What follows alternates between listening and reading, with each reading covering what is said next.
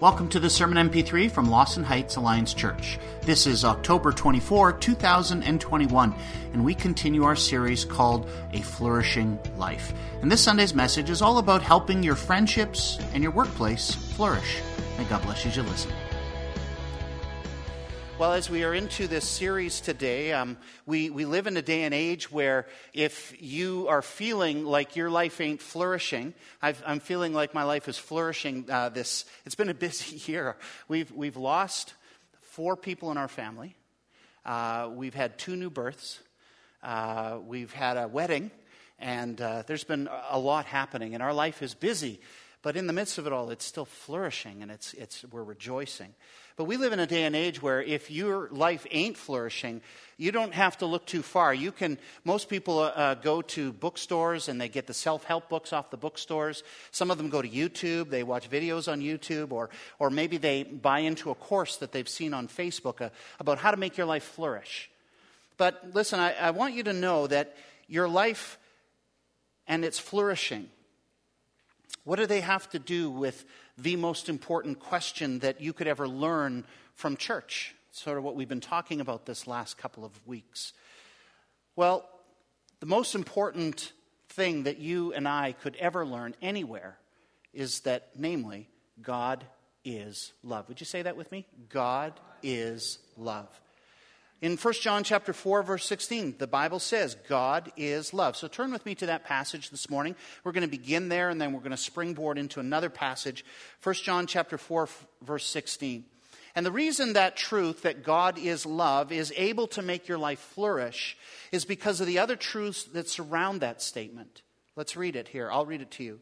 And so we know and rely on the love that God has for us. God is love. Whoever lives in love lives in God, and God in them. Now, these verses describe what we've been talking about in this series. We have this new dynamic that has happened to us who believe. See, if you're a Christian, this is a picture of how God sees your life. You now share life with the God of the universe because God is in you by the power of the Holy Spirit. Amen? Isn't that awesome? I mean, what a revolutionary thought. Verse 16 says, whoever lives in love lives in God, and God in them. And because God is in you, He is as present and engaged in every part of your life network, in every sphere of relationship and activity that you are, because He is in you. And that means that you become a representative, a witness of the God of love. Because you've witnessed His love, you now get to be a representative of that love to your life network. In fact, you may be the only thing of God and His love that some of your friends and coworkers will ever get to see in their everyday life. And that's why, innately, every believer wants 2 things in life, I really believe. Number 1, of course, they want to know God personally for themselves. And number 2, we want everyone that we know and love to know the love of God personally for themselves as well, right? Last week we looked at the family sphere of our life network. Today we're going to look at our friends and coworker networks. So if God is love is the most important idea in the universe, and we know that it is, and we know that we are supposed to be God's representatives among our friends and among our coworkers, then how come we have such a hard time sharing God's love among them? I mean, think of the news the news items that you and I share with our friends and our coworkers just this last week. Why is discussing things like COVID and vaccines and Trudeau and what Biden did in this last week so much easier than talking about the love of God? We all want to talk about it. We want our friends and coworkers to know God personally and to know His love, but not all of them are open to talking about this most important truth. I'm sure you've experienced that. Maybe a few are, but not all. And you wish it was all. You pray that it is all. Well, I want to help you with that today, and I want us to turn in our Bibles to John's Gospel, chapter 15. John chapter 15. We go from 1 John chapter 4 to John chapter 15. And we're going to look at verses 9 to 17 to begin with. If you have your sermon notes, it helps you to follow along. You can grab them at the door from the ushers. If you didn't get one coming in, just make your way back there. All right, you ready? John chapter 15, verse 9 to 17. As the Father has loved me, so have I loved you. Now remain in my love. If you keep my commands, you will remain in my love, just as I have kept my Father's commands and remain in his love. I have told you this so that my joy may be in you and that your joy may be complete. My command is this: love each other as I have loved you. Greater love has no one than this, than to lay down his life for one's friends. You are my friends if you do what I command. I no longer call you servants, because a servant does not know his master's business. Instead, I have called you friends. For everything that I have learned from my Father, I have made known to you. You did not choose me, but I chose you, and I appointed you so that you might go and bear fruit, fruit that will last, and so that whatever you ask in the name of my Father, I will give you. This is my command: love each other. Now, as we move through this passage, we'll notice that this passage draws out three questions for Jesus' friends, the disciples, and for us. But it also then leads to three other questions that every one of your friends and your co-workers are asking and needs answering. And these answers that God has given, I really believe, he has also made you able to answer. The first question Jesus wants his followers to ask themselves is this. This is your question, my question. Number one, am I willing to lay down my life for my friends and co-workers? Am I willing to lay down my life for my friends and co-workers? Because the question that your friends and co-workers, in fact, everyone asks is this. This is your friend's question. Does God really care about me? Does God really care about me? John 15, verses 13 to 14. Greater love has no one than this, to lay down his life for one's friends. You are my friends if you do what I command. No question about it, Jesus literally laid down his life for his friends, right? He died on that Roman cross to pay for the penalty of your sins and mine. The implications of these verses is that those who want to be friends with God need to be prepared to lay down their lives for their friends, whether it be their social friends in their life network or their co-workers. Now, as you read these two verses, do you think that Jesus is simply implying that being a friend means being willing to take a bullet for them, literally? That's an extreme possibility. But Jesus' statement, I think, is far more everyday than that. What he means is that as a friend, you need to put your friends and your coworkers' everyday needs ahead of your own. Now, think about what that's going to take to put your friends and your coworkers' everyday needs before your own. Think of it in terms of time and energy, in terms of mental and emotional investment, maybe even in terms of financial output. It means being there for them when you have other things that you maybe want to do. Now there's the rub, isn't it? When you really sit down and think it through, how much of a friend are you willing to be? Let's face it, a command like lay down your life for your friends stalls out on me because I'm kind of selfish by nature. And by getting his disciples and us to face the implications of this first question personally, we prove just how strong friends we are with Christ by our willingness to lay down our lives for others, to give up our personal time, our energy, our weekends maybe, our mental and emotional and financial resources maybe, just to meet their needs.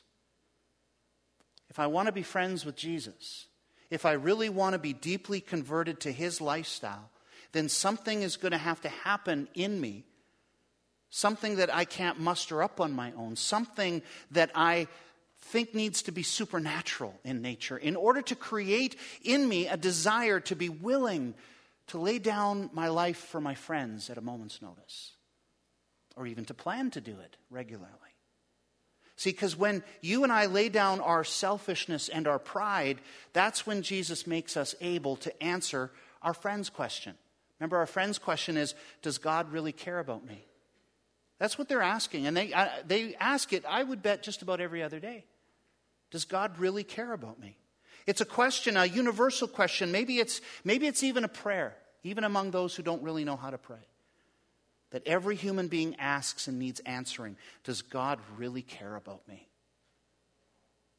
Wasn't that the question that you needed answering before you took the leap of faith to trust Jesus with your life? It was for me. That question of, does God really care for me? And how did you find out that he did? Let me just ask that question. How did you find out that God cares about you? Probably through someone in your life network told you. For how many of you was it a friend that told you that God cares for you? Let's see some hands. Yeah, some? Okay. How many of you was it a coworker? Less? Far less? For how many of you was it a family member that told you that God cares for you? Yeah. How many of you just tripped over that answer on the street somewhere? Anybody? A couple? Clearly, family is probably the number one influence of one's personal faith in God, but friends and then coworkers are next. And think about how much time you spend with your coworkers, how much time you spend with friends, even in comparison to family. And God has made us, his followers, able to answer this for others on his behalf. That's the cool thing. We are his witnesses because we have learned that he first cared for us. And our witness is unique because something supernatural did happen. Remember I said earlier that I would need something supernatural to happen in me to kind of push away all the selfishness that I have in order to meet the needs of my friends and my coworkers, in order for them to know the love of God for themselves. And our witness is unique because something supernaturally did happen to us that did create a desire within us to want to lay down our lives for others. It's found back in 1 John chapter 4, verses 15 to 16. If anyone acknowledges that Jesus is the Son of God, God lives in them and they in God. And so we know and rely on the love God has for us. God is love. Whoever lives in love lives in God and God in them. Friends, this God of love lives in you.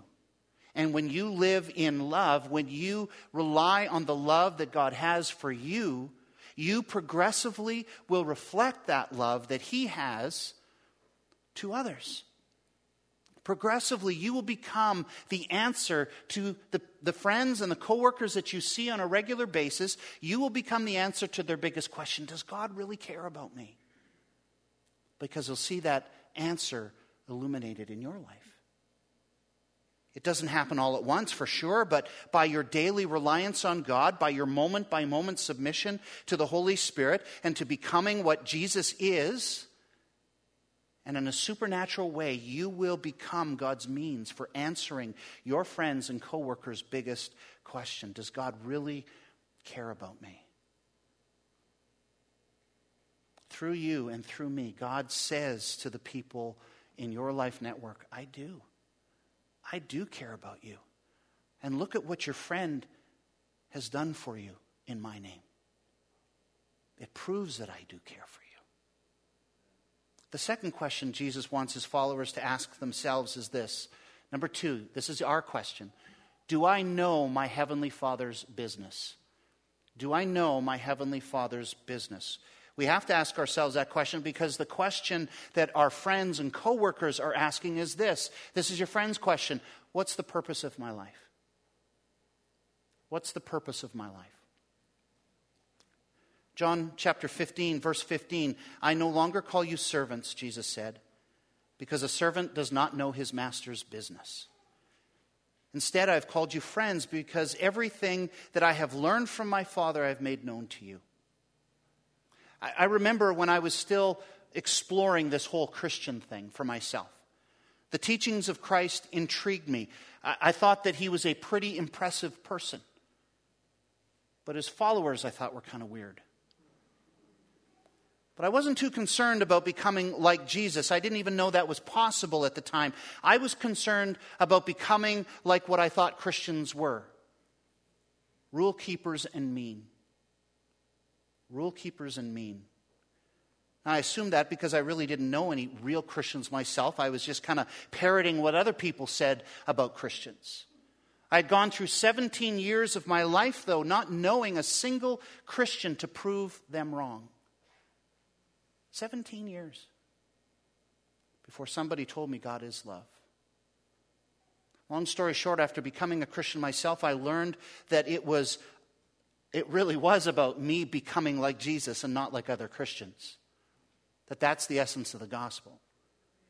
And I learned that claiming God as my heavenly Father, as my own heavenly Father, and Christ as my brother and my friend also meant that I now needed to take up the family business. I learned that pretty early. Now, not by becoming a pastor, but becoming what Jesus was. He was a witness and an ambassador of the love of the Father. That's why Jesus came, right? So I figured if Jesus was my friend and my brother, then all I needed to do was to look into my Bible to learn what he did and to endeavor to do the same. As Jesus said in John chapter 15, verse 15, "For everything I learned from my Father, I have made known to you." Why would he make something known to us if not for the purpose of us becoming like him? And when we listen to Jesus, when we learn that being involved in our Father's business, isn't that cool to just call that our Father's business? That being involved in his business brings us into what we typically in church circles call the harvest field, right? The harvest is plentiful, but the workers are few. It's the business. And the harvest field, your harvest field, is your life network. And as co-laborers with Christ, we get to participate in the Father's business there. And what's the currency of our Father's business? Love. Love. Friend, do you know your Heavenly Father's business? And do you own it? Because the question your friends and coworkers are asking is, what's the purpose of my life? And they will scour the bookstores, and they will go all over YouTube, and they will attend seminars, and they'll latch on to the latest social activism, trying to figure that out. But think through your own life network. Life network of your friends and coworkers. When you yourself know and live the purpose of your Father's business, when you engage in his work, when they see you representing the Father, they'll get it. They'll understand it. And that leads naturally into the third question for the friends of God. Number 3. And this is our question. Am I bearing fruit that lasts? Am I bearing fruit that lasts? And this is your friend's question because your friends are asking this question of themselves. What's the purpose of my life? I mean, who at the end of the day, or that's supposed to be not what's the purpose of my life, that's supposed to say, what does what I do make a difference? So you can change that up in your sermon notes. Does what I do make a difference? That's the question your friends are asking. I mean, who at the end of the day, or at the end of a life for that matter, wants to look back and go, well, that was a complete waste of a life? But you know what? Some do. You should see how many people scramble at funerals to try to find something that mattered in their loved one's life. Because they know at the funeral they're going to have to give a eulogy of that friend or family member. Everyone wants a sense of purpose. Everyone wants to know that their life and what they did makes a difference. The things they did day after day, that they made a difference in the grand scheme of things, especially to the people they're closest to. John 15, 16 to 17, Jesus said, listen, friends, you did not choose me. But I chose you and appointed you so that you might go and bear fruit.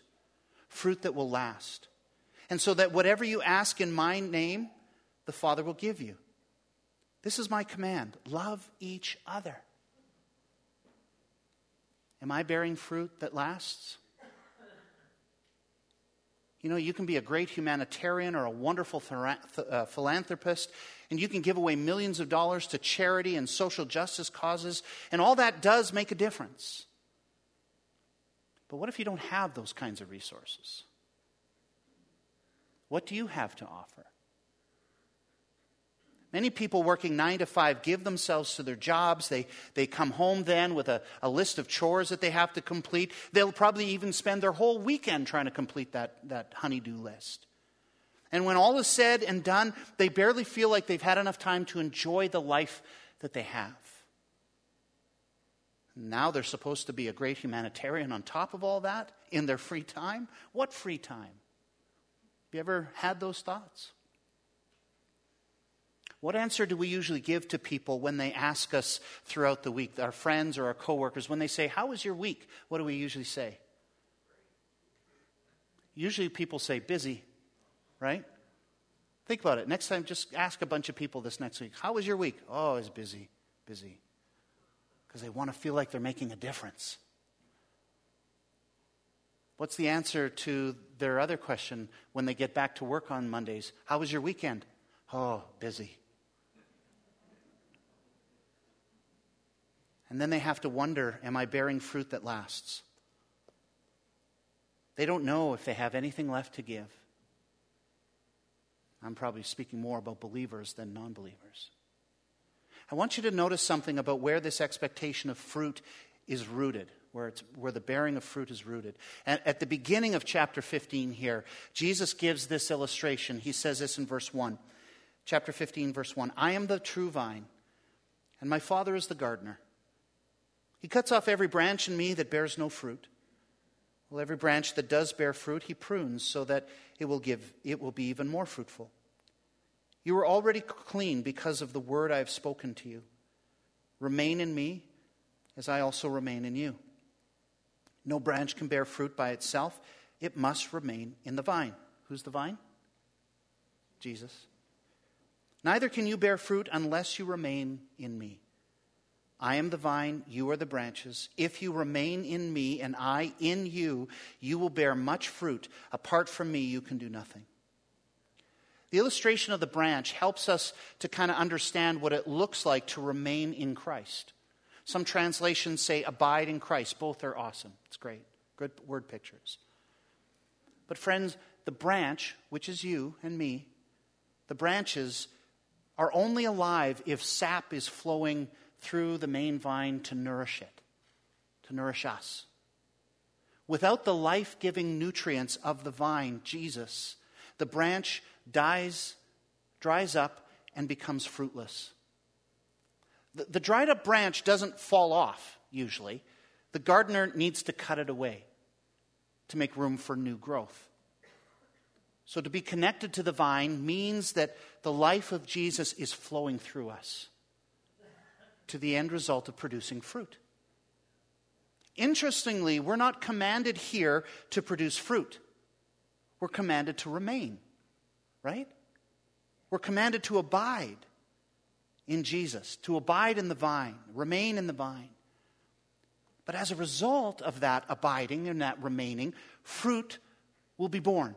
Fruit, by natural byproduct of life, will come out and show itself. Chapter 15, verse 4, John says, "No branch can bear fruit," or Jesus said, "No branch can bear fruit by itself. It must remain in the vine. Neither can you bear fruit unless you remain in me."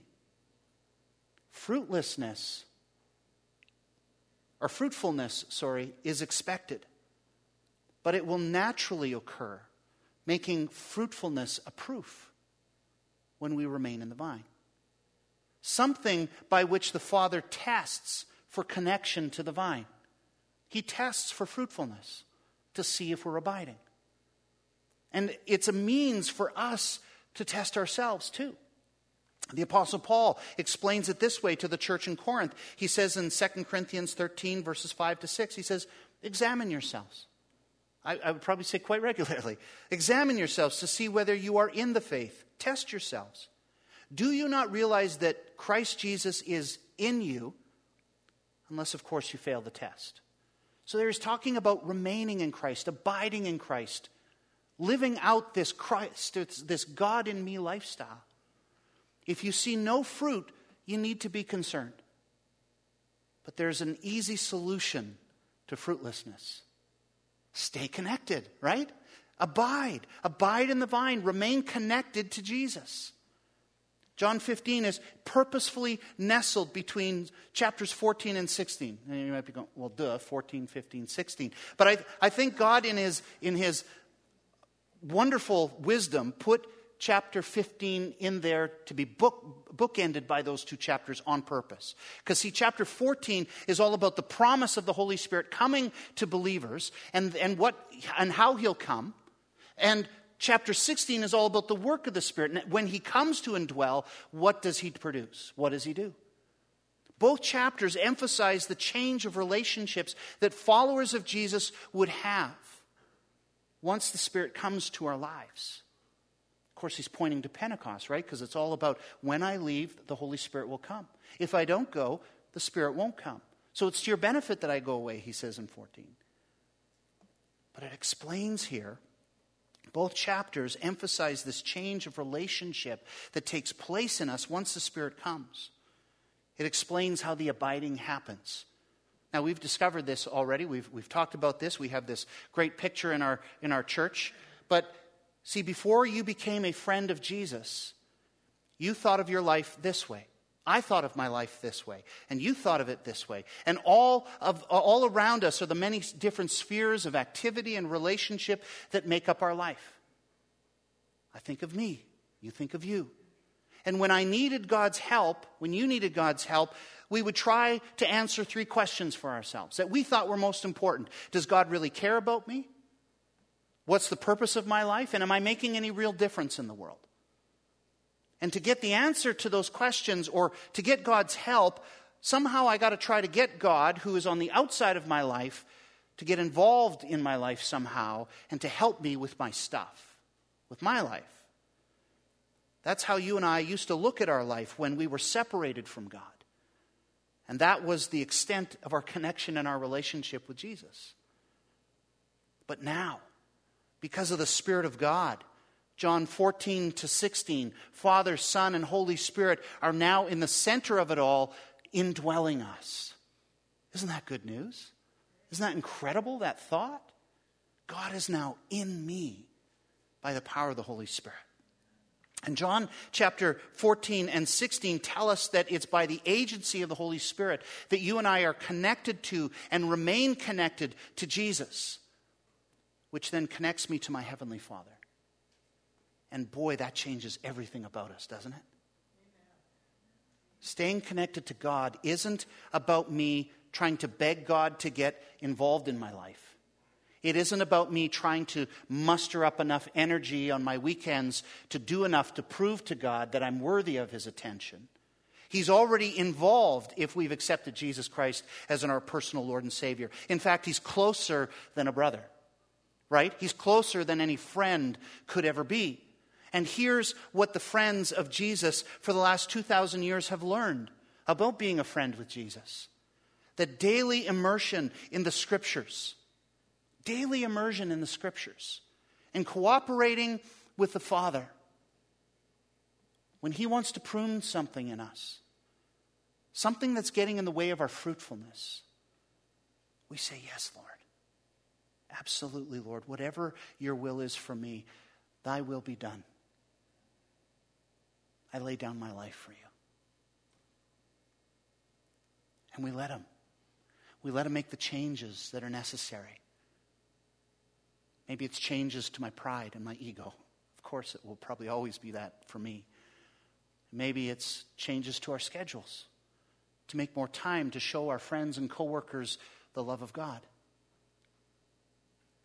It means having to stay dependent on the Holy Spirit to let him work in us and to keep pursuing us as we pursue him. We have to spend time talking to him. Jesus calls him our new advocate, our counselor, our teacher, our guide, this Holy Spirit. He longs to share with us, according to Jesus, the deep things of God. Do you know the deep things of God? I don't think we could ever plumb the real deep things of God, but he invites us to try. We have to spend time talking to this Spirit. And if we're willing to spend the time to read the Word and to listen and to obey, all that will produce fruit in us that will last. And when we look at our lives, we'll be able to go, yeah, I'm producing fruit. I'm producing fruit. And better yet, the people in your life network, your friends and your coworkers, they're going to see that fruit being born in your life. They're going to see changes. They're going to see you humbling yourself. They're going to see you doing extra. They're going to see you working above and beyond what's asked of you at work. They're going to see you working above and beyond what's even asked of a friend as you visit, as you share what you have, as you go beyond what is normally asked. Fruit that God sees and fruits that our friends and coworkers can see happens as we invest ourselves in the love of God. And we get to know this God who indwells us and who loves us from within. And it also means staying connected to other branches, staying active in the church. Come every Sunday, come early on Sundays and hang out in the lobby and talk with people, get to know people. Right now, when you come early and if you stay late, you can go into the gym and you can help pack shoeboxes and talk over the tables and over the goods and pray with each other about how these boxes are going to make an impact on little children's lives around the world. Join one of our many wonderful Bible studies here at Lawson, where you can learn from one another and learn to serve one another so that you can serve better outside these doors. We have a new study that starts up this Tuesday at 7 here at Lawson. Get involved in all the different activities that we provide here at Lawson, and God will enrich your life and you'll see fruit grow just naturally. And when God in love prunes something in you to make you more like Jesus, as you give of yourself, remember your friends and coworkers are going to notice. And as you spend time with the God of love, the Spirit will whisper to you. You'll find this happen more and more as you spend time with God. The Spirit of God will whisper to you, listen, I want you to go here. I want you to go there. I want you to do this. I want you to say that. You'll hear him say that. And people will notice because it will be acts of love. So 3 things. Am I willing to lay down my life for my friends? Do I know and own my Heavenly Father's business? And am I bearing fruit that lasts?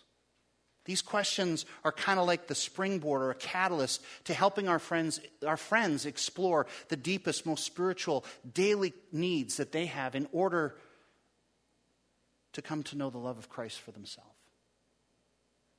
I think we need to pause at the end of this message and spend a moment listening to the voice of the Spirit. So find yourself in a posture that will be able to hear his voice in this moment.